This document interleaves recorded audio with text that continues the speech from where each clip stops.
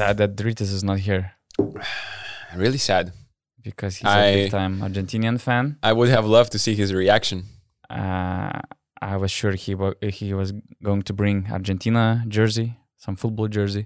I didn't know that he wasn't coming, and I was imagining him sitting here with the Messi jersey, being really happy, talking 50% of this pod about the game that happened yesterday. Great commentating by him last night. Football has peaked. We actually. Wait. Let me ask you one question. Did you watch the game yesterday? Of course. Because I saw on your Instagram story a video of your kid, and I don't know if you did not get the memo, but you wasn't allowed to post anything else apart the Messi pictures yesterday on Instagram. Like all Instagram was only Messi pictures, and it was so wrong because Angel Di Maria was actually the MVP of the game. I mean, he made the path for this victory. True. Of course, they ruined everything in the last 15 minutes of the game. You could also say the MVP was the goalkeeper. True. He made that save in the 122nd minute of the game in the overtime. Yeah. Was like Emi Hernandez, right? Yes. Like this, and with the hand like that, right? He made a lot of interesting gestures. It will make yesterday. a great gif. Okay, but no, his save was on Twitter compared with the LeBron's block on Iguodala in Game 7. True. Because it was even those goals by Mbappe. I mean, he did his best. I think he touched all the shots. Yeah. So I just started wondering, if I'm a goalkeeper and Mbappe just, goes through my hands, should I work more on what? Should I work more on strength to advance into the next level, or what? What goalkeepers do in those kind of situations? Or it's just impossible to save that shot? I think it's just he shoots so strong that it's hardly impossible to... Who is Mbappe in today's basketball? Is he Who is Mbappe in today's basketball? James? No, I mean he's much younger. Not in today's, but LeBron James when he was younger, growing to an elite player. No, I don't know. Maybe Kevin Durant. Okay, can do everything on the. He also has his offense. Burner account, or no? I'm not following him on his socials, but. No, I love all the storylines about Messi. It was great. I also think that he's great as ever, but I just think that his all this narrative about him overshadowed the real heroes, or let's say the heroes who were not less as important as Messi. Yeah, but I mean, I don't know why, but also again, it's probably the narrative of the social media and the current world we live in right now. It was obviously, for a lot of people, it was, if Messi wins this, he is the GOAT. Yeah. Even though, the debate is subjective all the time, and, winning a World Cup game where also others can decide the outcome of the game is, it shouldn't be, if Messi wins this, he is the GOAT. If he doesn't win, then what? He's not the GOAT anymore. And, so yeah, you made a great point. Like there were like 3 heroes in that Argentina team, and everyone is saying is like even me. I'm saying this was the best game of football you have probably seen, and but the best drama I would say. Best drama for sure. It was a pretty bad game until the 75 minutes. And 75th minute. It was. I was also surprised, but as a football outsider, I was surprised by this narrative. Our commentators, including Ritas, they were killing France for 75 minutes. Suddenly, this game is the best World Cup final ever. Probably that's because weird for me. Because that what happened after the 75th minute. In the clutch time, there were so many great moments, so many great saves, and France managing to come back 2 times in such short periods. Obviously, 2 goals in 2 minutes. That's also you don't see that very often. So. Obviously, Mbappe scoring a hat trick also is a great story. Messi, Messi involved in all this makes it, even emphasizes everything. Like a cherry on a cake, probably. Yeah, so just probably the best storyline. the only better storyline would have been if it was Ronaldo getting the hat trick and Portugal and Messi still winning. Ooh. That would have been. Ooh. This is the only storyline that could top this. But it was, the present, the GOAT, and maybe the next superstar battling each other, and just teammates as well. So everyone was watching football, even me. I was watching football. My kid was also watching football, although he was not as impressed with football game as if it was a basketball broadcast. I have to be honest, because then he tried to play with some other things during the football game. But when there's basketball, he is just all the time focused on the game. I don't know, maybe because screens are changing all the time, or there's more dynamics in the basketball game. I don't know. But anyways, everybody was watching football. I just heard that fact that 4 years ago in 2018, 1.1 billion people watched the game out of like 7 billion we had back then probably. Right now we have around 8, I think. So that's huge. And who for sure didn't watch, what people for sure didn't watch was some domestic league games, including Lithuanian league. We have Žalgiris, Lietkabelis, fairly top 3 teams in Lithuania playing EuroLeague team and Euro Cup team as a FIFA World Cup. What the hell is that? I don't know. The same happened with French league games. Okay, Asvel and Strasbourg, they changed the game time from I don't remember when to they played at 1 o'clock. Instead of playing during the final, they played before. Yeah. But they also put Monaco game against Le Portel at 7 o'clock. By their time, the FIFA World Cup final started at 4. And from what I've heard, even doing a smart decision by postponing the game time in I don't remember, it was in Strasbourg or Villeurbanne, it was not a league's decisions, it was a broadcaster's decision. But to put Monaco game against Le Portel, who even watches that game? Because if France wins, of course you celebrate, you go to streets, nobody cares about nothing else. If you lose, you hate everything. You hate the whole world. You don't want to do anything, and especially watching Monaco playing against Le Portel. How can you put the game?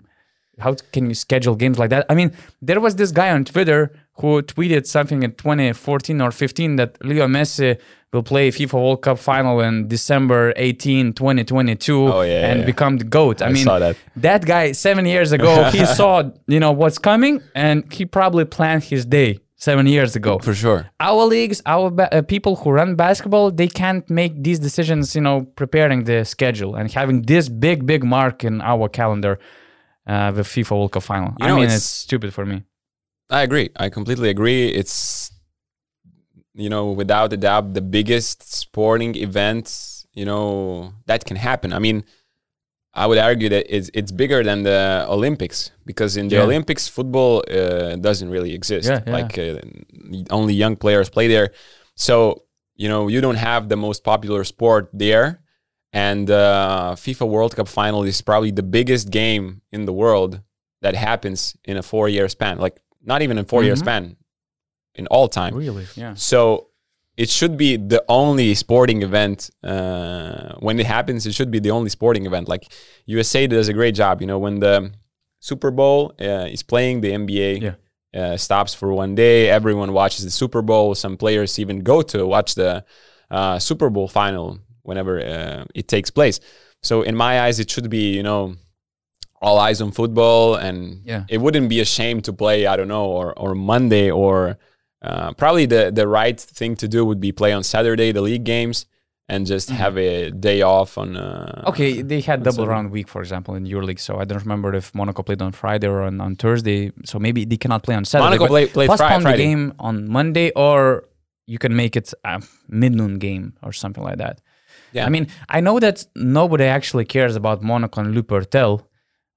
Even in France, there's not much curiosity about that game. But we're talking about small details, but these small details, they make a big picture. That's where the perfection starts, from details. And it seemed like Monaco were watching the football game as well. They started 0-20. I don't remember any other single game with that kind of start. When I heard about 0-20, I thought like they didn't show up in the game? I mean, they got the technical loss or what was going on? I don't know, but it's just, probably some players were still watching the game on their phones or yeah, whatever. Laprovitola was watching the game. I was so glad for the guy. That was such a heartwarming video, let's say. And he actually played a nice game, 13 points. He was a top scorer against Unicaja. So I thought that for sure, emotionally, it's going to be so hard to handle for him. But, sometimes it works in your favor. In your favor. So that's probably what it was. Not for Monaco. Great news for Lithuanians, and I believe great news for all European basketball fans, because we will have EuroLeague Final Four 2023 in Kaunas on May 19, 21. That's so cool, actually. And the tickets will be available, I saw, January 17th. January 17th. Yeah, there is f4tickets.com, and I see that the prices range from 225 euros to 515. I'm just not sure if it's a day ticket. That's a package for the whole event. Okay, I think that's a pretty good price. But actually, a lot of people. I saw some people congratulating me for having the Final Four for the first time in Lithuania. But at the same time, actually, for us journalists, it's way more exciting to travel to different countries, to get to know different cultures, to go to these countries with huge fan bases like Istanbul, Athens, Belgrade. It's way more exciting because it's something different. Because, okay, we're used to this event, big basketball celebration in Lithuania, which is actually every week. We have a sold-out crowds. We have from, I don't even remember. I think that only the first game of the season wasn't in a sold-out crowd. So, but it was like 98% still. Yeah. So I mean, it's cool. At least that's how I thought about it at the beginning. But then when I thought how many different basketball people we'll have in one place, starting from fans, players, agents, scouts, NBA people. Maybe some Greg Popovich is going to come to Kaunas. Kevin Durant, if he will fail again with Brooklyn, he will come to see Mike James, for example, in Kaunas. Yeah, that would be awesome. And I think that basketball fans in Europe should be so happy because Kaunas is a great city to have this event. The best thing about Kaunas, I'm not living in Kaunas. I'm living in Vilnius. My hometown is Panevėžys. And actually, okay, I'm not going to say this on the record, but what I wanted to say, why I like these events in Kaunas, like it was Eurobasket 2011, pre-Olympic tournament, that after the basketball game, it is in the city center.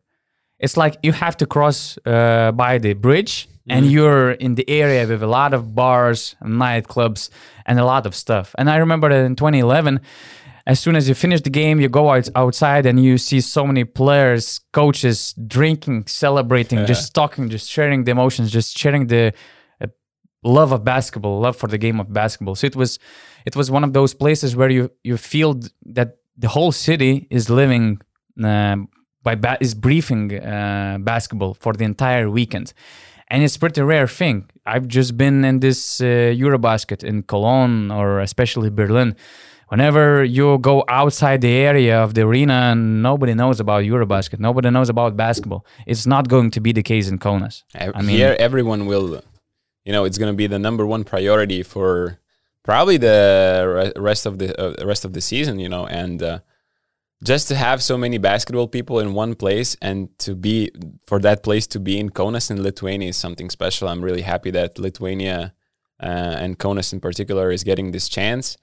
And, it's not one of those situations where you will see a gym in the semifinal or third place game completely, not completely, but for example, let's say 30% of seats, not occupied. I don't believe this is going to be the case. I believe it's going to be full. I believe it's going to be loud because,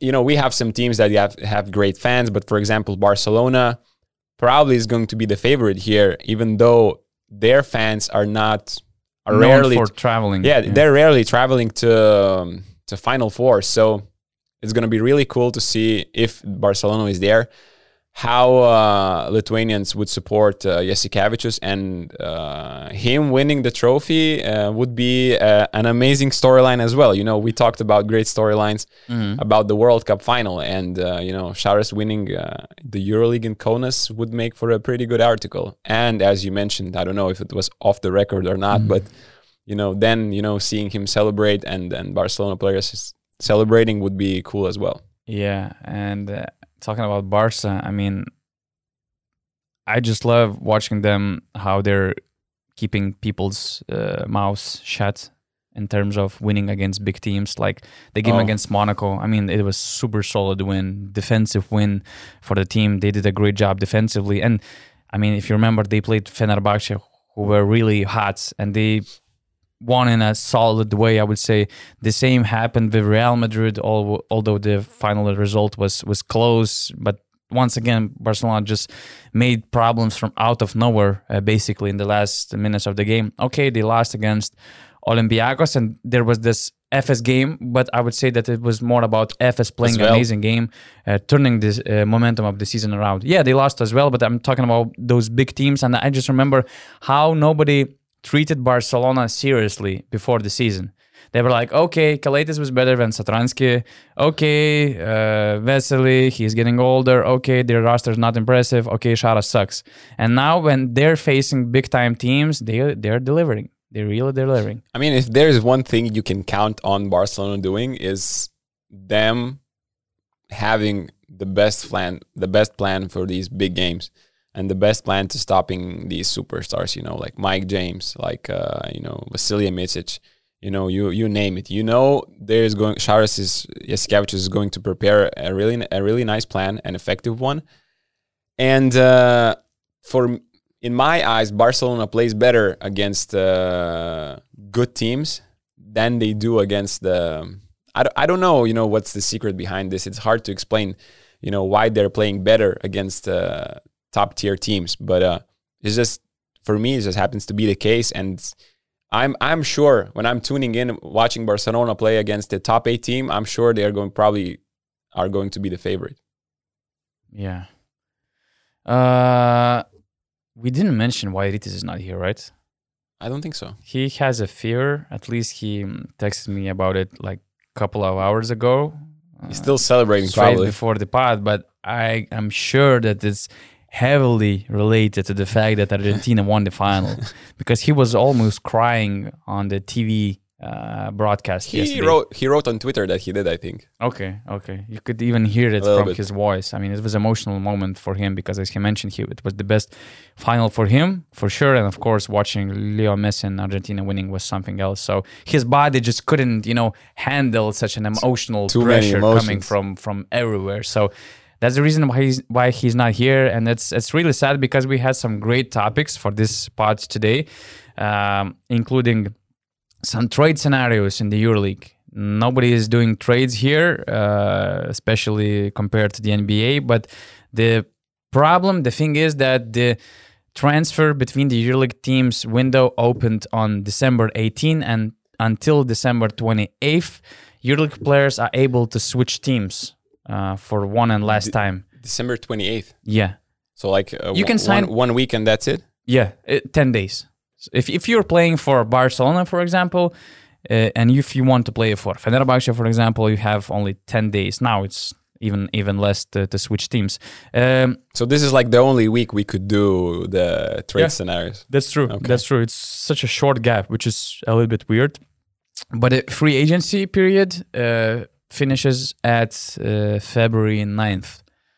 And I remember that last year that they postponed the dates after the Cups break, which makes sense, actually. Makes sense, yeah. So who knows, maybe it will happen the same. But again, it's exciting time to share those hypothetical trade scenarios. We have GOAT conversation, basically, in basketball. And Mike James had a great thread. That's why it's sad that Rytis is not here, because he had a great discussion with Mike James about box and one defense. And pretty much is, right? And Kostas Antetokounmpo signing with Fenerbahce. Right. So let's start from Mike James thread, right? I think I have a quote somewhere. Yeah, he just, after the Alba game, He tweeted, "Okay, the day is past and the game is over. Can we all agree that playing box and one for 40 minutes in a professional basketball game is ridiculous?" Just a reminder that Monaco won in a tight game against Alba, game winner by Eli Okobo. Mike scored 8 points, I think, and made 7 assists and 7 rebounds. It was the lowest scoring game of the season, probably. Quick. Mike had 8 points, 7 rebounds, 7 assists, only 1 turnover in 32 minutes. He shot 5 times from the floor. Yeah, he was 3 of 5. 3 of 5, 2 of 2 free throws. Probably that's the lowest amount of field goals he took in all season. I mean, I'm not going to check all the games right now, but 5 shots. I would be pretty safe. It would be pretty safe to say that that's the lowest amount. And the next day I open Twitter, I see this post. I'm like, I gotta check the comments. What they talking about? And I opened the thread and it's Ritis, already with the 5 replies with the Mike James. And my first thought is obviously, that's the dream interaction for Ritis. I don't care even what they're saying. But then I start to read and it's like basically what I see from all this is that Mike is simply sad that he took only 5 shots. And to me, his argument that you have to man up and play the defense, I mean, this is not a valid argument to the fact that, he's calling this is a stupid idea. Stupid idea for 40 minutes. Stupid idea for 40 minutes. It's not about being sad because he took only 5 shots. It's being sad because you're basically not able to play, a normal basketball game as a basketball individual. You cannot enjoy the game in that case. That's true. You cannot enjoy the game, but the game is not made for you to enjoy it. The game is made for you to win it. And they won, but Alba did the best they could. I mean, they were on a 10-game losing streak coming into this game. The last time they won probably was in October still. So, and I don't see, him saying man up and play defense. I don't see and basically he said, if you played this box and one for 40 minutes, you are admitting that your players are not good enough. I don't see nothing wrong with admitting that, Modolo, Jalene Smith, or anyone else on Alba is not able to guard Mike James. That's a normal statement. I agree. Probably even the players understand that, sometimes they're not capable of guarding Mike efficiently. And sometimes, even when there are really good defenders, it doesn't really matter. If Mike is in the zone, he can knock down pretty much any shot he wants. He can make the 3-pointer over Eddie Tavares. That's true. So, I don't see why it is stupid. I think, if he wrote this 24 hours after the game, he was annoyed during the game. And it is another advantage of Alba, because he definitely thought that during the game, I'm annoyed. What are they doing for 40 minutes? Just let us play. So it also kind of got in his head, just a little bit. Obviously, he made all the right decisions, all the right passes. Alpha Diallo, Jaron Blossom game were shooting wide open. But I mean, I don't see how that's much different also from, let's say, doubling him on every pick and roll situation. What is the difference? He would have to give up the ball. He would see a man every time close to him, and it would be a similar situation. So the only shot he was left was step back 3-pointers, really hard, because there were some times where he's trying to play isolation basketball. He sees one man in front, and two other guys are basically standing next to you. There is no driving gaps. There's only the pass to the corners. It was a risk that worked. So I don't see a problem for this defense, and they could have won the game also, Alba. I saw that some people were trash talking that, Mike, you were allowed limited only to 8 points, so that works. I don't think it's right because, as Mike also pointed out, he generated so many points. I checked the stats, and even more great shots for others, even the ones that they missed. In points and assists, he created 28 points. That was the game high in both teams, and I would actually love to see this stat line on the box score. How many points you generated from scoring and assisting. So Mike was top with 28, which says that he still found ways how to be effective and to win the game against that kind of defense. So what's the problem? I see Mike's point. I mean, I think that talent should be endorsed. I think that we should by other team. Listen, let me finish. I don't agree. I don't agree already. I think that talent should be endorsed. Look at the NBA rules. They made so many rules. There's no defensive. There is a defensive 3-second violation. The space is bigger, so you kind of create more opportunities to score. You create more opportunities for a higher scoring game, which comes from the talent, from the skill. There's this goaltending rule: when you touch the ball when it's on the rim, it also helps to score more points and it helps talent. I mean, I think that in almost all cases, we should endorse talent and we should kind of support those who are talented and not make rules for those who want to squeeze the talent. But we're not living in a fairy tale. EuroLeague is not a fair competition. You're having Monaco with Mike James and Alba.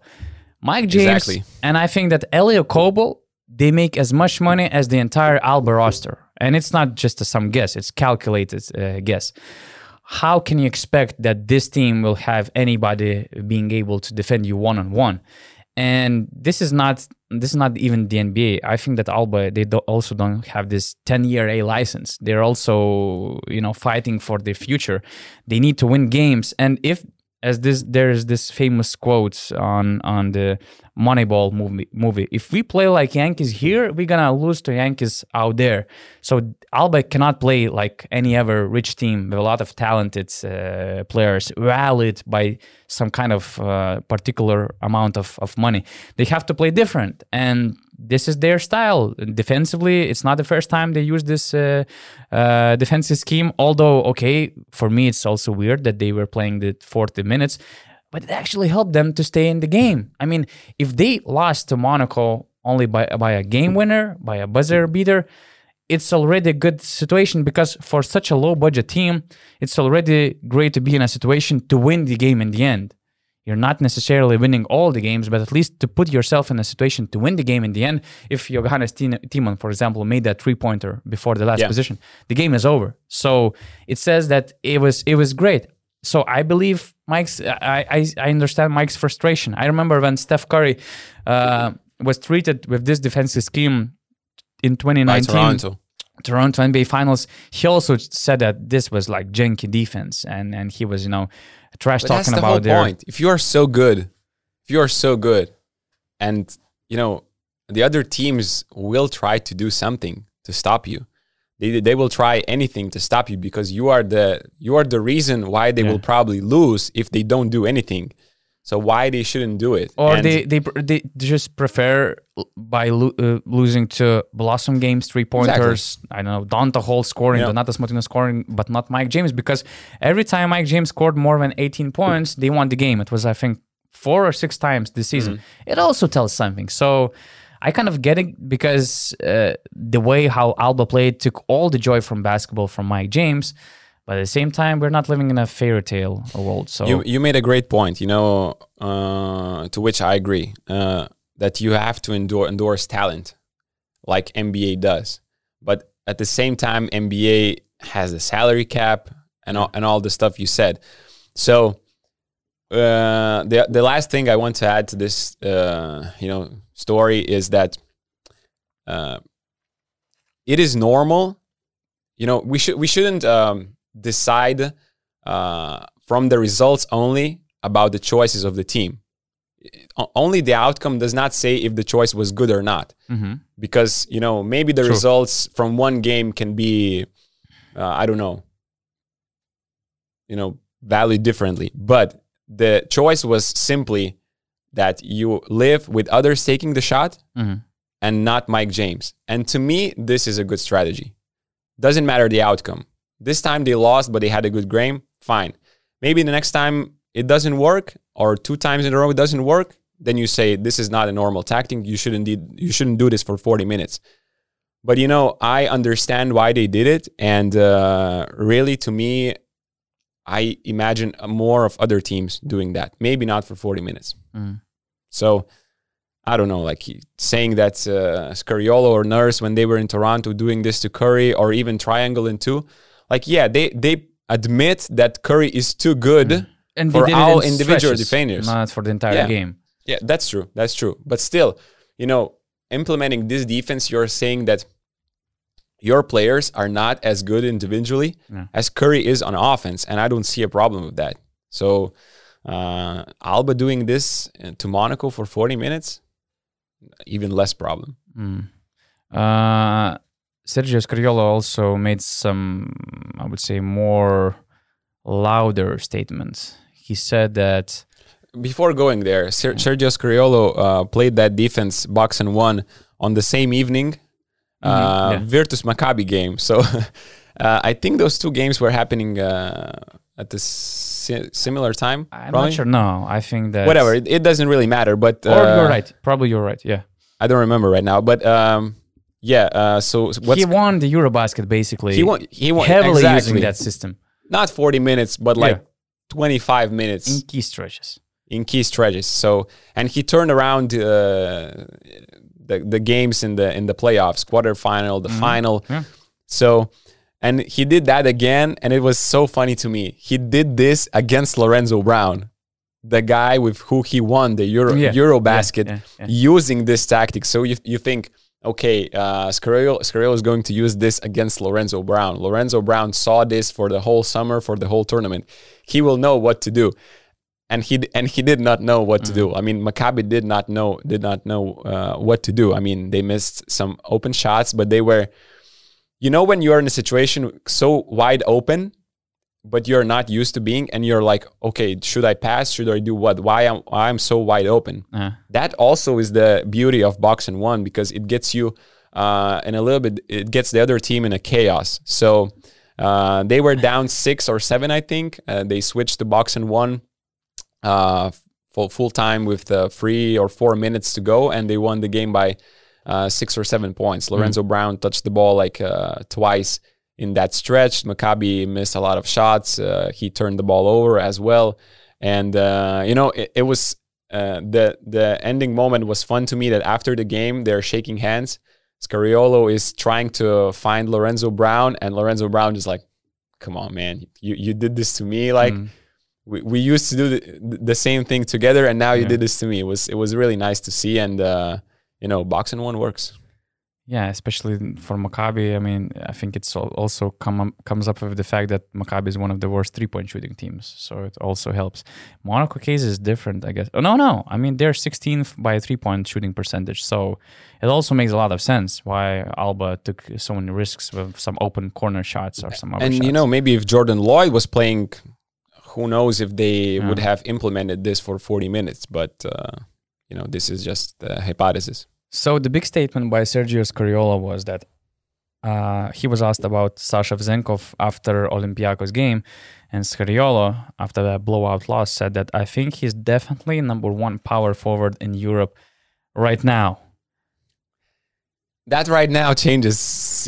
He's giving himself a little bit of space in my eyes by saying right now. I was just not surprised, but I was actually happy how Barca took it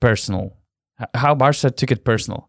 That they responded at least. They responded at least twice. There were 2 memes. Tweets. There was one meme and one tweet with Mirotic on the picture and something like the real number 1 power forward or something like that. I saw only where... I think it was after Monaco game, probably, after they won it against the huge opponent, and Mirotic, of course, he had a big game. So I like that. In EuroLeague, it's not so usual to have those kind of, I wouldn't call it beef, because beef again between who? Between Scariolo, Barca, Vezenkov. I mean, it's not a beef, but I love to see stories being expanded and continued, and even on social media. Although, if I'm Mirotic and if I was not informed about those tweets, I don't feel very good about that, because they're kind of putting me under the bus.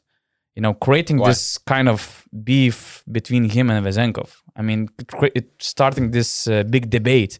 Well, as a player, why do I need that?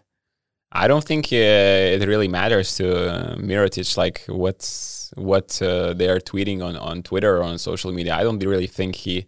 You think so? I don't think he cares at all about this. Actually, I think that... I mean, NBA teams are doing that. The Twitter handles of NBA teams are doing this on a daily basis. And, you know, it's just so much information out there.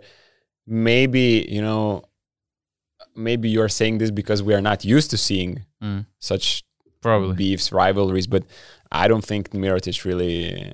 I mean, he thinks he's number one. He doesn't give a shit what they're saying. Man... What?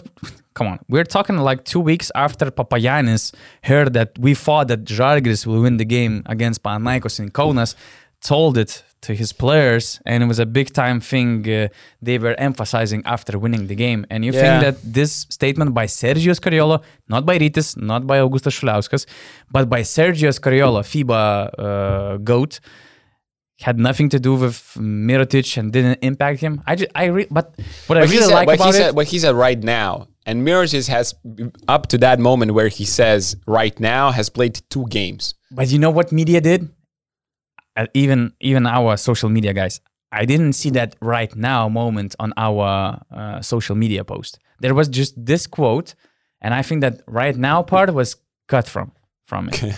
So, and you know, and I believe this wrong translation thing happens all the time. I already suffered it by myself, you know, close agreement or like being in advanced negotiations suddenly becomes a done deal or things like that. So I for sure believe that in some Spanish media outlets, it was also taken like Sergio Scariolo said that Vezenko is bigger than Mirotic, for example. And I really believe what I actually like about that situation, I really think that Šaras also loves it. If I'm a Barcelona head coach, I love that kind of motivation because I know that Mirotic will react. He will try to prove that he is the number one. He's coming off a huge injury. He was out for 6 months, and it will just boost himself, you know, to compete at the highest level every single night. So I think that Šaras really likes it because I actually had this personal experience before 2014 FIBA World Cup in Spain. And I remember that before the start of the World Cup, I wrote a story how Gustavo Ion killed Jonas Valanciunas in the last NBA game. I mean, nothing dramatical. Just this is the key matchup of the game, Mexico-Lithuania. This is the start of the FIBA World Cup. And, you know, Valanciunas, that matchup was a nightmare for Valanciunas. He finished the game with 2 points, and Ion had something like close to 20. These were not usual numbers for Gustavo Ion. And, you know, I put some story that it is going to be a big matchup, and the last time they met, you know, Ion was like a nightmare to Valanciunas. Before the practice, or after the practice, preparing for the game, Jonas Valanciunas comes to me, or not even comes to me, in the other side of the floor. I was in Gran Canaria too. On the other side of the floor, he calls the press officer for the Lithuanian national team, and he says, This guy wrote it. And he points a finger at me. Yes, him. And he starts shouting like, what the hell you're writing? What do you mean nightmare? Blah, blah, blah, blah. I mean, you know, Jonas Valanciunas, it was very simple and direct. So I tried to have a discussion with him. And, you know, we had our own arguments. I understand his position, although I think I didn't do anything wrong. But anyways, the main point is that my photographer noticed that Jonas Kazlauskas, I mean, he saw this altercation like somewhere in the corner. He was smiling because he knew that he needs to wake up his big beer, let's say, and just to inspire and spark him for the good start, because usually the start is very nervous part of the tournament. Sure. So Valanciunas just killed Gustavo Ion in the first game of the World Cup, and after the game, Valanciunas was, looking for me. Where is that guy? Where's that my friend? You know. So I really believe that Mirotic saw all those social media posts, saw some headlines, and it will have something to do with his performances going forward. But talking about that's the main point. We didn't even start talking about the main point. The main point. If he's who's really better? Yeah. To compare these two, you know, in a fair way. First of all, I looked at the stats of Mirotic from last year, and he played 25 minutes. Vezenkov is now playing 30 minutes. So I calculated the stats per 30 minutes, at the same time. And you get the situation where Sasha Vezenkov is scoring 19.6 points right now, and Mirotic had 20.4. Rebounds, +1 rebound for Vezenkov. So it is +1 point for Mirotic, +1 rebound for Vezenkov. Assists, steals are similar. Vezenkov obviously is -1 in turnover because he doesn't dribble as much. Shooting percentages almost identical from everywhere. Sasha +4% from 2%, 71, 67. 3-pointers, 45, 47. Free throws, 87, 89. So like all statistical categories, taking the same amount of time is, we could say that these are identical. So you basically are choosing of which style of play you prefer more, because what I also did, I watched all 14 games and all the offensive possessions where Olympiacos scored points, where Sasha Vezenkov scored points. He has scored in 14 games 275 points. For those situations where he scored from free throws, field goals, he has made 26 dribbles. That's, every time I say it, every time I tell to anyone, it's like, this is ridiculous. I think to myself over and over again, this guy is scoring almost 11 points doing one dribble on average. This is insane, and the way he creates these points is amazing. Yeah, now you're going to say that it's not, let's say, sustainable in the fourth quarter. No, I'm not going to say it. He's dependent on others in the fourth quarter, and that's true. But the art, the play style, for me, it's beautiful to watch. He is so good at it that he doesn't really need to dribble. He scores points without even dribbling. And, you can't really say he depends on others because, yeah, they still need to make a pass for him at the right moment, at the right time. But in some of the situations, he is the one that creates advantage with his off-ball movement. What I want to say is, how Mike James creates something out of nothing? Olympiacos also have these moments where the possession is stuck, and Vezenkov does, 2 steps to one direction, then goes back door, and he creates the advantage with off-ball movement. This is, you still need to make the pass, like as I said, but it's still creating something out of nothing. And this is what great players do. This is what Nikola Mirotic does in the post. You don't have the advantage. You have 5 seconds. You pass to him. He makes the score.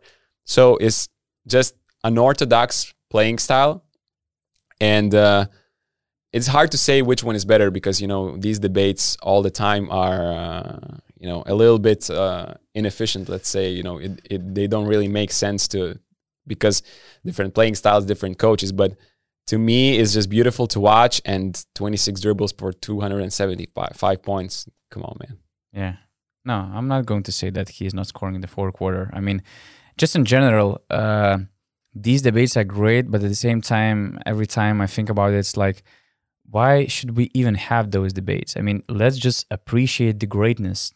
Let's just appreciate the greatness that we have not only one potentially best power forward, but at least 2 potentially best power forwards. That could easily play in the NBA. Yeah. Both. Yeah, that's true. Okay, but it's basketball and it's a game, and we have to create some narratives, intrigues, drama, discussions. It's sports. That's true. What we're discussing in a bar, it should be the same here because it's just a game. Why we cannot try to find the best or try to make the argument who is still better if we have to choose? Just in this Vezenkov's case, I really think that, when we're talking about the greatness, I think it's also the consistency matters, and the sample size matters, and at least we have to see how Vezenkov will finish the season, if he will manage to keep those numbers, if his team still will be winning. Because Mirotic, I'm not... Scariola is right. Right now, for sure, Vezenkov is the best power forward in Europe. You can't take 4 games or 3 games that Mirotic played. He played 2 games before that statement. And even though, coming off 6-month injury and providing those numbers was huge. He's already doing great. But so far, Vezenkov is just amazing. One of the best personal seasons we're witnessing in many years. But anyways, I still need to watch him until the end of the season. And when we're talking about the greatness, a lot of different factors comes into the play. For example, you cannot compare Mirotic's role in Barca and the pressure which is coming from outside, that everybody is just counting how many Final Fours he played in and how many titles he didn't win. He kind of reminds me LeBron James of the NBA. There's this huge amount of pressure that, Miro, if you're the greatest, you have to win this, and that. You cannot basically lose. Yeah. In Vezenkov's case, it's different. I mean, I cannot say that he's treated as the main guy in the whole Olympiacos team, because there's Kostas Lukos. Of course, Vezenkov is the leader of the team number-wise, but it seems like, that the game starts not from him. With Barca, it's kind of the same, but everybody is looking at Mirotic. If Barca loses, everybody looks how many points Mirotic has scored, and if they fail, he will get the most blame. It also comes from, getting 4 or 5 million euros per season. I mean, if you're paid for like that, you kind of not deserve that pressure, but it's normal that people are expecting from you more. I would just say that those two guys, they're on two different situations, and even their teams, nobody will say anything Olympiacos won't win the EuroLeague. If Barca fail to win the EuroLeague, everybody will say that Šaras is the worst coach, Mirotic is overrated, choker and stuff like that. So yeah, that's just my whole point. I'm enjoying Vezenkov's season. I think he's just awesome, and he's making the case for the MVP trophy for sure, but let's be patient. Do you agree that he's the MVP so far? 14 games? Yeah, I agree. Because of the team results and his outstanding individual performance. Okay. Let's go to the trade ideas. Trade ideas. I think I just mentioned that the transfer window opened. It's until 28th December, and some teams already made moves. Fenerbahce signed Kostas Antetokounmpo until the end of the season. I was a bit surprised by the signing, but at the same time, from what I hear, it's heavily related to the fact that Fenerbahce is struggling with injuries. At first, it was Jonathan Motley. He was out for 2 or 3 weeks, and now I'm hearing, I didn't see if that was reported, but I'm hearing that Tonia Jakiri... So it's so hard to find information about injuries in the EuroLeague. I'm just hearing that Tonia Jakiri is injured, just not sure for how long, and that's why they're signing him. Okay, we see the official statement by Fenerbahce, which gives an update about Nemanja Bjelica and Tonia Jakiri situation. Tonia Jakiri, a return is expected to take 8 weeks. So that's a long period. Nemanja Bjelica will start working with the team in the first week of 2023. Okay, so that explains everything. So basically 2 players that are coming back full strength. They're playing without 3 bigs. I mean, February. Nemanja Bjelica never played for Fenerbahce yet this season, but Motley and Jakiri, especially Jakiri. It makes sense. Injury. I mean, with Motley and Jakiri injured, it makes a lot of sense. And I actually made a video about Kostas Antetokounmpo. You can go watch it on our basketnews.com YouTube channel. It is called Kostas Antetokounmpo. I think, is he any good? And basically why I like this signing for Fenerbahce is because of the way he fits for this team, of the playing style, how they want to play. So he is, athletic big, who can switch, who can defend and protect the rim, and he's a great pick and roll rolling to the rim. And when you have Nick Kalaitis, and you have a team who wants to switch as much as possible because of they have the players that are good for this system. So I think it makes a lot of sense, because that's what they were doing with Jakiri when he was coming off the bench. Kostas is not going to be asked to create here. Basically, a center who protects the rim, who protects the perimeter when asked on switches, and can finish the plays that Nick Kalaitis will create for him. So I think he is a great fit in this area, and he will be a good, let's say, substitution for the next 2 months. I mean, I don't imagine him playing a lot when everyone comes back, because of his weaknesses, let's say his concentration issues on defense, team defense sometimes, but and mainly because he doesn't offer much anything else on the offensive side. But for the next 2 months, he's going to be a really nice substitution for these two guys. You mentioned how much he will benefit from playing pick and roll with Nikolaitis. Just a quick thing to add. I mean, he already played with Kalaitis in the Eurobasket. He was coached by Dimitris Itoudis, so it's kind of a shortcut for a quick adjustment in the team. And he had in Eurobasket he had injury. He didn't play much, but at least he was practicing all the time for the Eurobasket. He was with the team, and he knows, And he was really good in that game. He was really good in that game, Serbia-Greece, which was in the World Cup qualifiers. Before getting injured. He was a beast down there. I remember he went for this rebound or a putback jam. And got injured in his knee, I think. But before that game, he was superb. I mean, he's an athletic freak, just like his brother. All of the brothers are, and so this is not surprising that he's going to Fenerbahce. Yeah, and it's actually Kostas Antetokounmpo is related to the other topic we're going to start, our trade scenarios. It's once again, it's sad that Rytis is not here because we were about to bring like at least 5 trade scenarios which we were about to discuss. But anyways, I mean, in one of the cases I think that Kostas Antetokounmpo was an amazing backup for Panathinaikos, for example, for Papagiannis. He would be way better fit than Arturas Gudaitis is, and it could have been related to one of the trade scenarios I actually had, like trading Gudaitis away and signing Kostas Antetokounmpo. And just imagine if Fenerbahce didn't have those injury problems. I don't really believe that Maccabi was after Antetokounmpo, because from what I've heard, when Alex Poitras was sidelined, they were preferring stretch 4 rather than another athletic center because they have Nebo, and Sorkin is doing really nice job. Sorkin is carrying my fantasy team, my fantasy bench. He is one of the, I would say, alternative surprises of the season.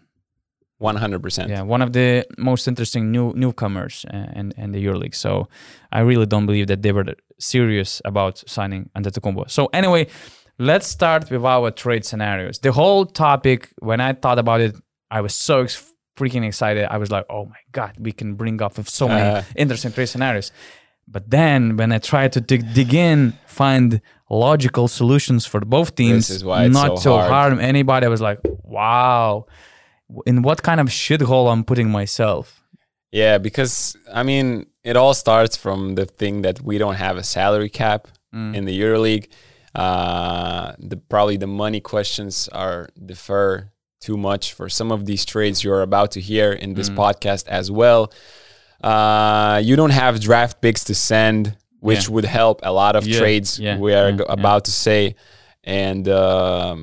And all the teams are in win now mode, at least right now in December. No team has given up on the playoffs, mainly because there is so much parity this season in the EuroLeague. 3 wins separate the last place from the playoffs, and the first place also from the 8th spot. So these trades are really hard to make. That's why maybe it's also hard to make for the EuroLeague teams. We never see this happening because you can just basically switch players, and it is really hard probably to find the middle point. But let's try. I can go first, and we can touch Partizan. Okay. I think here in this topic. They have the second best offensive rating in the last 5 rounds. I'm taking the last 5 rounds because it speaks about how you performing in the last month, not how you did in October. They have the second best offensive rating and the worst defense in all EuroLeague. And to me, that's crazy when you talk about a team who is coached by Željko Obradović. But they have 2 problems. The defense, they don't have defensive-minded players. Okay. And they don't have a point guard in offense. They have so much talent there that they can outscore some of the teams. But they're a jump shooting team that don't have defense. And I don't see such team out shooting with jump shots on a weekly basis every other opponent, even though they have a huge home court advantage there. I don't see them in the playoffs with this roster.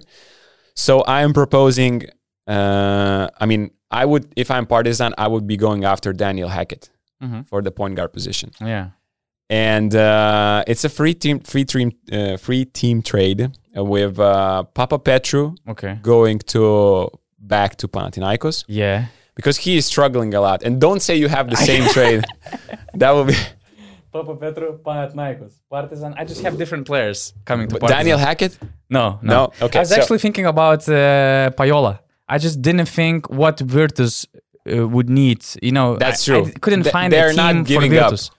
Oh, and I have Hackett to Partizan, Papa Petru going to Panathinaikos back, and Danilo and Jusic going to Virtus, because I think they could use some, they could give up some defense, which Jusic doesn't bring, but he brings a lot of shooting. Okay. And I think they could use that and some pick and roll creation. And Panathinaikos is sending Ponitka as well to Virtus. So they have some depth at the forward position. He can basically, fit in 3 different positions, play whatever roles Cariolo needs him to play. And that would make, so Ponitka and Jusic to Virtus, Papa Petru to Panathinaikos, and Hackett to Partizan. And I mean, probably Virtus is not accepting this because Hackett is their main point guard and stuff. But just to me, Virtus gets some depth in the forward position to cover some injuries, to cover any spots. Plus, they get some creation with the ball. Pau gets a replacement for Marius Grigonis, and sometimes I believe Papa Petru is a better player than how he's playing right now. And the Partizan solves their problem with the defense a little bit. Plus, they have a creator who can organize the game, because right now they're just, one-on-one basketball and a jump shooting team. I actually tried to find some reasons behind poor Partizan's defense in their depth. I mean, they're just playing so many minutes. They don't have a long bench. And I thought about extending their bench. And the first I wanted... Can we before we go, we can talk about a little bit more about Partizan defense, because it's ridiculous to watch some of those. Sure. Some of the players that you can see what they're doing on the court, they're completely... Like, you see Yamadar... pressuring the guard extremely well, but off the ball, like, you could basically say they're faking the defense, the aggressive defense. With the home court advantage that the fans give to them, it seems like, oh my God, they're so aggressive playing the defense. They should be a top 5 defensive team. But after you cross the half court and you beat the pressure, they're all over the place. Like, in the weak side, players are playing defense like this. They don't understand That's true. where their players are. And off the ball, they're not as good. So basically you could say they're faking that aggressive defense, and just the atmosphere makes you think as a spectator that there should be a really great defensive team, when in reality, Željko Obradović has players who never really were known for defensive purposes, except, for a couple of them. So it's strange that Obradović's team is last, but at the same time, when you see some examples, you're like, okay, this is clear now. So let's hear your trade to. It's a 4-team trade. 4-team trade. I mean, it's just because I had to find some teams. I think that the whole you did not this watch segment the whole, for me, the it took like 4 hours, and I came up with like maybe 2 logical trade scenarios, and these were boring ones. So this one, I actually made it up just before the podcast. So I'm looking for some depth. I need somebody to change Matthias Lezort and to be a more experienced inside the paint center, big body. To also help Lezort to be more aggressive and active in some situations, because of course if you're getting into foul trouble, you're done. Partizan doesn't have any backup for them. So, and also as I mentioned, I need some IQ. I need some IQ defensively, and especially for perimeter defense. So based on that, I have 4 teams in a trade. And Partizan gets Arturas Gudaitis from Panathinaikos and Austin Hollins from Maccabi. First of all, neither Gudaitis nor Hollins, they're not on a huge roles in both teams. I think they can provide more. I think that they would be better in a better situation, better environment in terms of coaches, philosophy, team, just fit in general. So the next team is in a trade is Panathinaikos, obviously. They're getting Papapetro from Partizan. Why are putting Papapetro into the trade? Because I think that they're deep enough with their backcourt. I mean, they have James Nunnally. You can move Dante Exum through different positions because you have Yamadar, Alex Avramovic. There's also Anjusic. And there's Kevin Punter. I mean, they're so fucking freaking deep. Sorry for my bad language. So I'm sending Papapetro to Panathinaikos because although I think that they still need a big man in this situation, or they even need somebody to stretch the floor from the 4 position, I think that both for Pau and Partizan and for Papapetro, it's maybe better to return, to change some players, and to give that, local player spirit and to fit next to Bacon, Derek Williams, for example, and to play big lineups. So I'm sending Papapetro to Panathinaikos. And then there are 2 other teams, Milan and Maccabi.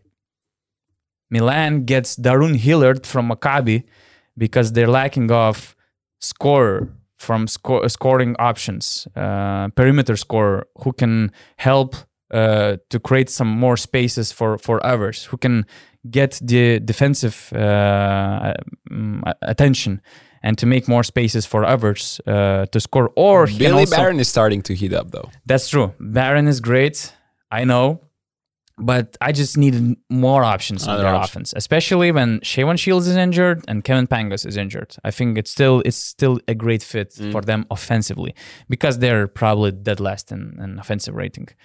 What Maccabi is doing, they're getting Deshaun Thomas from Milan because they need somebody to stretch the floor from the 4th position.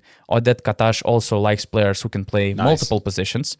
So I think it's just a great fit next to Bonzi Colson or anybody else from the 4th position. And Deshaun Thomas seems a bit underused in Olympia's office. And the thing about Deshaun Thomas is that in order for him to be efficient and successful, to feel the rhythm, he needs to play bigger minutes. Bigger role, bigger minutes. Because he's not that type of player who can just, who can get up on the floor cold and in the 3rd quarter to hit some dagger threes. No, he needs to feel the game. That's how it was in Bayern. He was playing a lot of minutes. I know that he wouldn't play 30 minutes per game in Maccabi, but at least close to 20, because you cannot say that Maccabi has a clear foreman in their team. I think that Martin is playing around 16 minutes. Poitras was playing as a 4 before, which actually offensively it's ridiculous. I mean, Poitras and Nebo for me is ridiculous. So Deshaun Thomas stretched the floor and would help them offensively. And actually, I have Marius Grigonis to Maccabi as well. I don't remember the reason behind that, but I just think that especially if Papapetro is coming back, they don't need Grigonis. They're already winning without Grigonis, and Grigonis is a player who needs the ball. Pau are giving up Gudaitis and Grigonis for Papapetro. That's a great deal, I think. Do you think don't you think it's too much for Papapetro? No. I just think that Gudaitis, he's not in his shoes in that team, and he's not what Panathinaikos needs. They need a different center, so that's why they would hit the market for a center, a mobile center who can switch, who can be different, or who can stretch the floor. I don't know. Grigonis, I mean, it's like you already have Bacon as your top scorer. He's Williams, injured. You don't know when he's coming back. Yeah, so. he's having this back injury. But that's also why it is so hard. But I actually like this trade. But that's also why it is so hard to make these trades, because every team is in win now mode, like I said, and you don't want to take an injured player. Whereas if we are talking about NBA, you can take an injured player and his salary to get back something for the next season, and or a draft pick, and that would make sense. Now, if let's say nobody knows when Grigonis is coming back, right? That's true. So and Maccabi's like, we are getting one healthy player and one player that we don't know when he's going even to play. Why we should take risk him? Behind this trade. I'm not saying the trade is bad. It's I like the thinking about it, and I see why it took so much time for you to think about this. But it's just why again EuroLeague and trades in EuroLeague are so rare. Yeah, that's true. It's a cool one. It's a cool one. Okay, what do you have for your second my trade? second one, I'm gonna mention Darian Hillard in my last trade, but the second big one is a sign and trade deal. Okay. In the EuroLeague. Can you guess? No. Who it is? Sign and trade. Sign. My head is so empty right now. Facundo Campazzo. Okay. I was actually also thinking about Red Star. And I still believe the point guard position wasn't the one that Zvezda needed the biggest upgrade in. So I said, let us make Facundo Campazzo go home. Okay. Go home to Real Madrid. And it's Facundo Campazzo plus John Holland to Real Madrid. And in return, Zvezda gets Mario Hezonja to play at the small forward position. Ooh. And Adam Hanga, a defensive-minded player who doesn't have a role in Real Madrid because of 12,000 backcourt players that they have there in their rotation this season. And he has played only in 2 games, if I'm not mistaken. But maybe 4. It doesn't matter.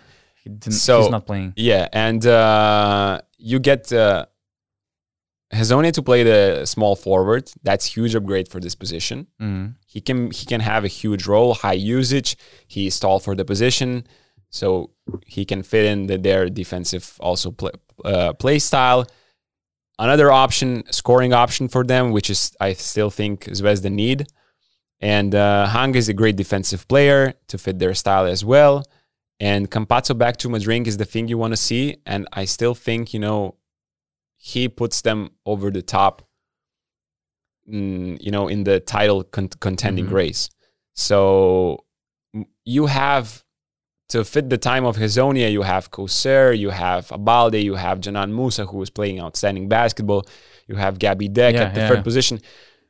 But with this trade, you would be improving the point guard position, and Campazzo is still, That's amazing trade, really, I think. Thank you. That's a great trade. And especially when I was watching Žalgiris and Real Madrid, I'm like, Keenan Evans is the best point guard on the floor.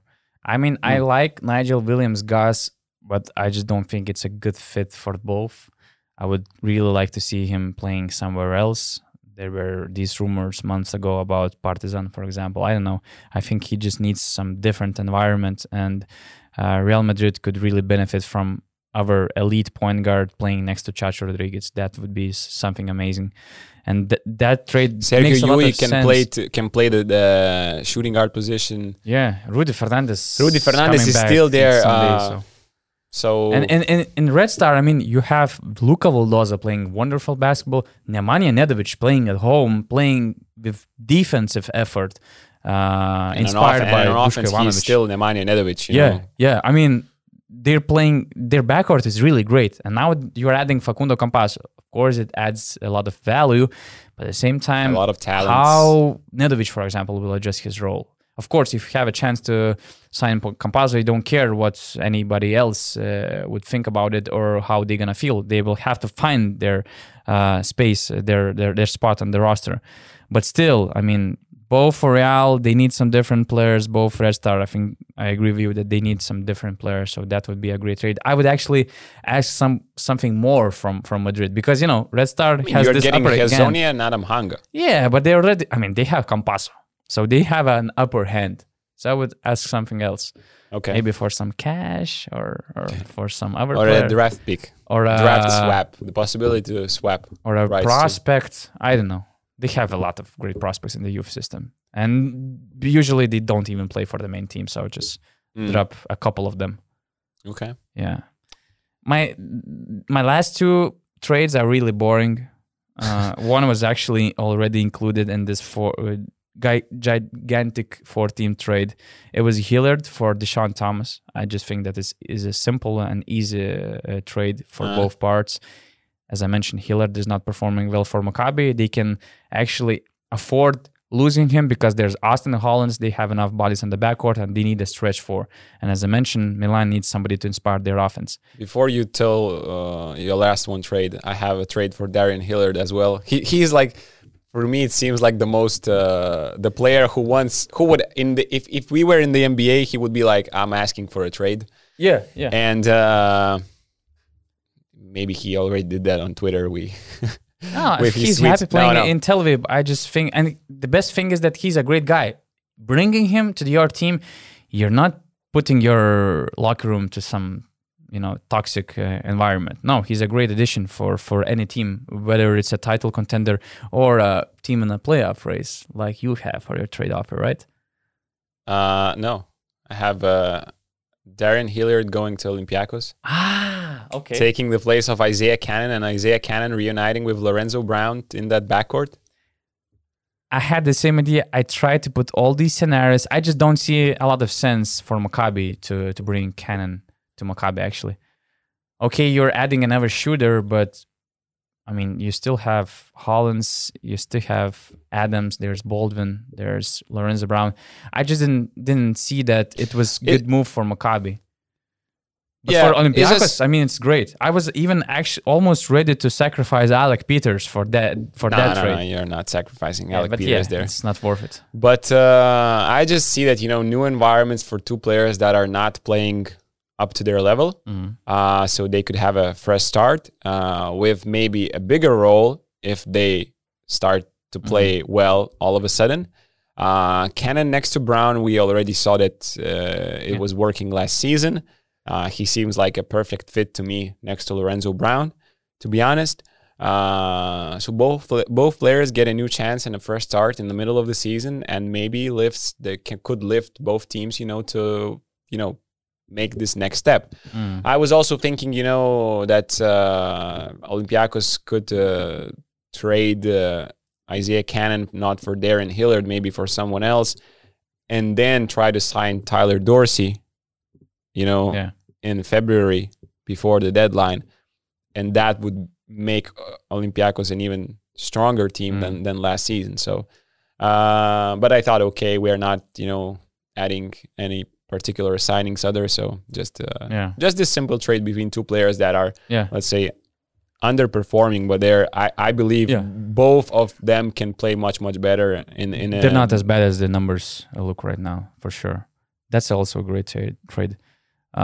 I was so focused on Panathinaikos that I also thought about another scenario. Hey, why do you hate Panathinaikos not? I'm not hating. I'm not even hating them. I'm looking for the best solutions for them to become even better, man. Bravo. So that's why, again, I'm looking for... Also, you are saying they're not good enough. Okay, I see.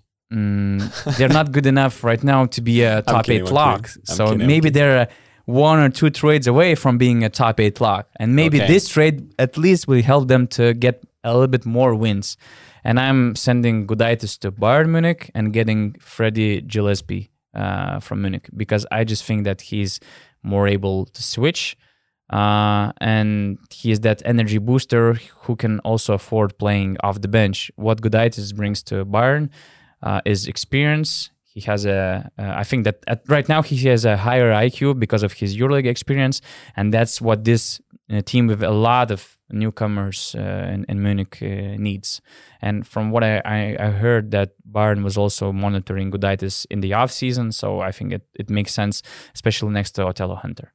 Okay. Easy trade, not a game changer, but let's just swap two centers. Makes sense. For their best. To try. Yeah. So, I don't have any more. I had these three. We were about to offer 2 trade ideas, and if Ritas was there, we would have 6. So we have to, to come off with something bigger. But I think we did a nice job. We're actually waiting for your trade offers in the comment section. And we're waiting for you to come up with some crazy, but at the same time, smart ideas for all sides. And this is it. This is it, guys. You guys will see how hard it is to make a fair trade for both teams when you don't have draft picks or cash, and if you're fair to all teams. Yeah, I know. Probably there's going to be some comments. There are going to be some comments where you are a fan of one team and you like a team, a good player from the other side, and you're just giving up. I don't know. You are taking the starting player from one team and giving back the rotation eighth or ninth guy in the rotation to the team. But yeah, we are waiting for your suggestions in the comment section, and press like button because it really helps us to grow. Subscribe our channel, rate us 5 stars on all the audio platforms you're getting our podcast, and see you very soon. This week we have a Q&A pod. We hope that Rytis will recover from this Argentina fever and he will be able to make the pod. So actually you can already start making questions for our Q&A episode, which will be available. Entire episode will be available only for BN Plus members. You can become BN Plus member on basketnews.com/plus, but also you'll see some parts of the pod available for everybody. But I really encourage you to become our BN Plus members because you will get a lot of extra features, including additional Augustas breakdowns, Rytis betting tips, some opinion articles, and a lot of things on Facebook group. For example, we have this closed community where you can ask the question, whether it's Eddie Tavares, Vasilis Panulis, all these main guys. The next guest on Basket News Talks might be another famous, vocal, and very interesting personality. So I think it's really cool feature, just to send your question and to hear your name during the interview. For example, this is the question by Augustas Šliauskas. How important for you to win games, coach? Just an example. You never said this. I guess it's only for the BN Plus members, and there's some inside story actually behind this question. Not for the colleagues. I make 80% of the questions for you, and then you're like, because you're getting paid for it. Walter Tavares, I have a lot of questions from you. My own actually, questions. all questions are from Augustas Šliauskas. No, it's not true. But August is also delivering some good questions. So as you see, I'm open to all the offers, and we for sure gladly can put it on our interviews. Anyways, enough. Thanks a lot, and see you soon this week.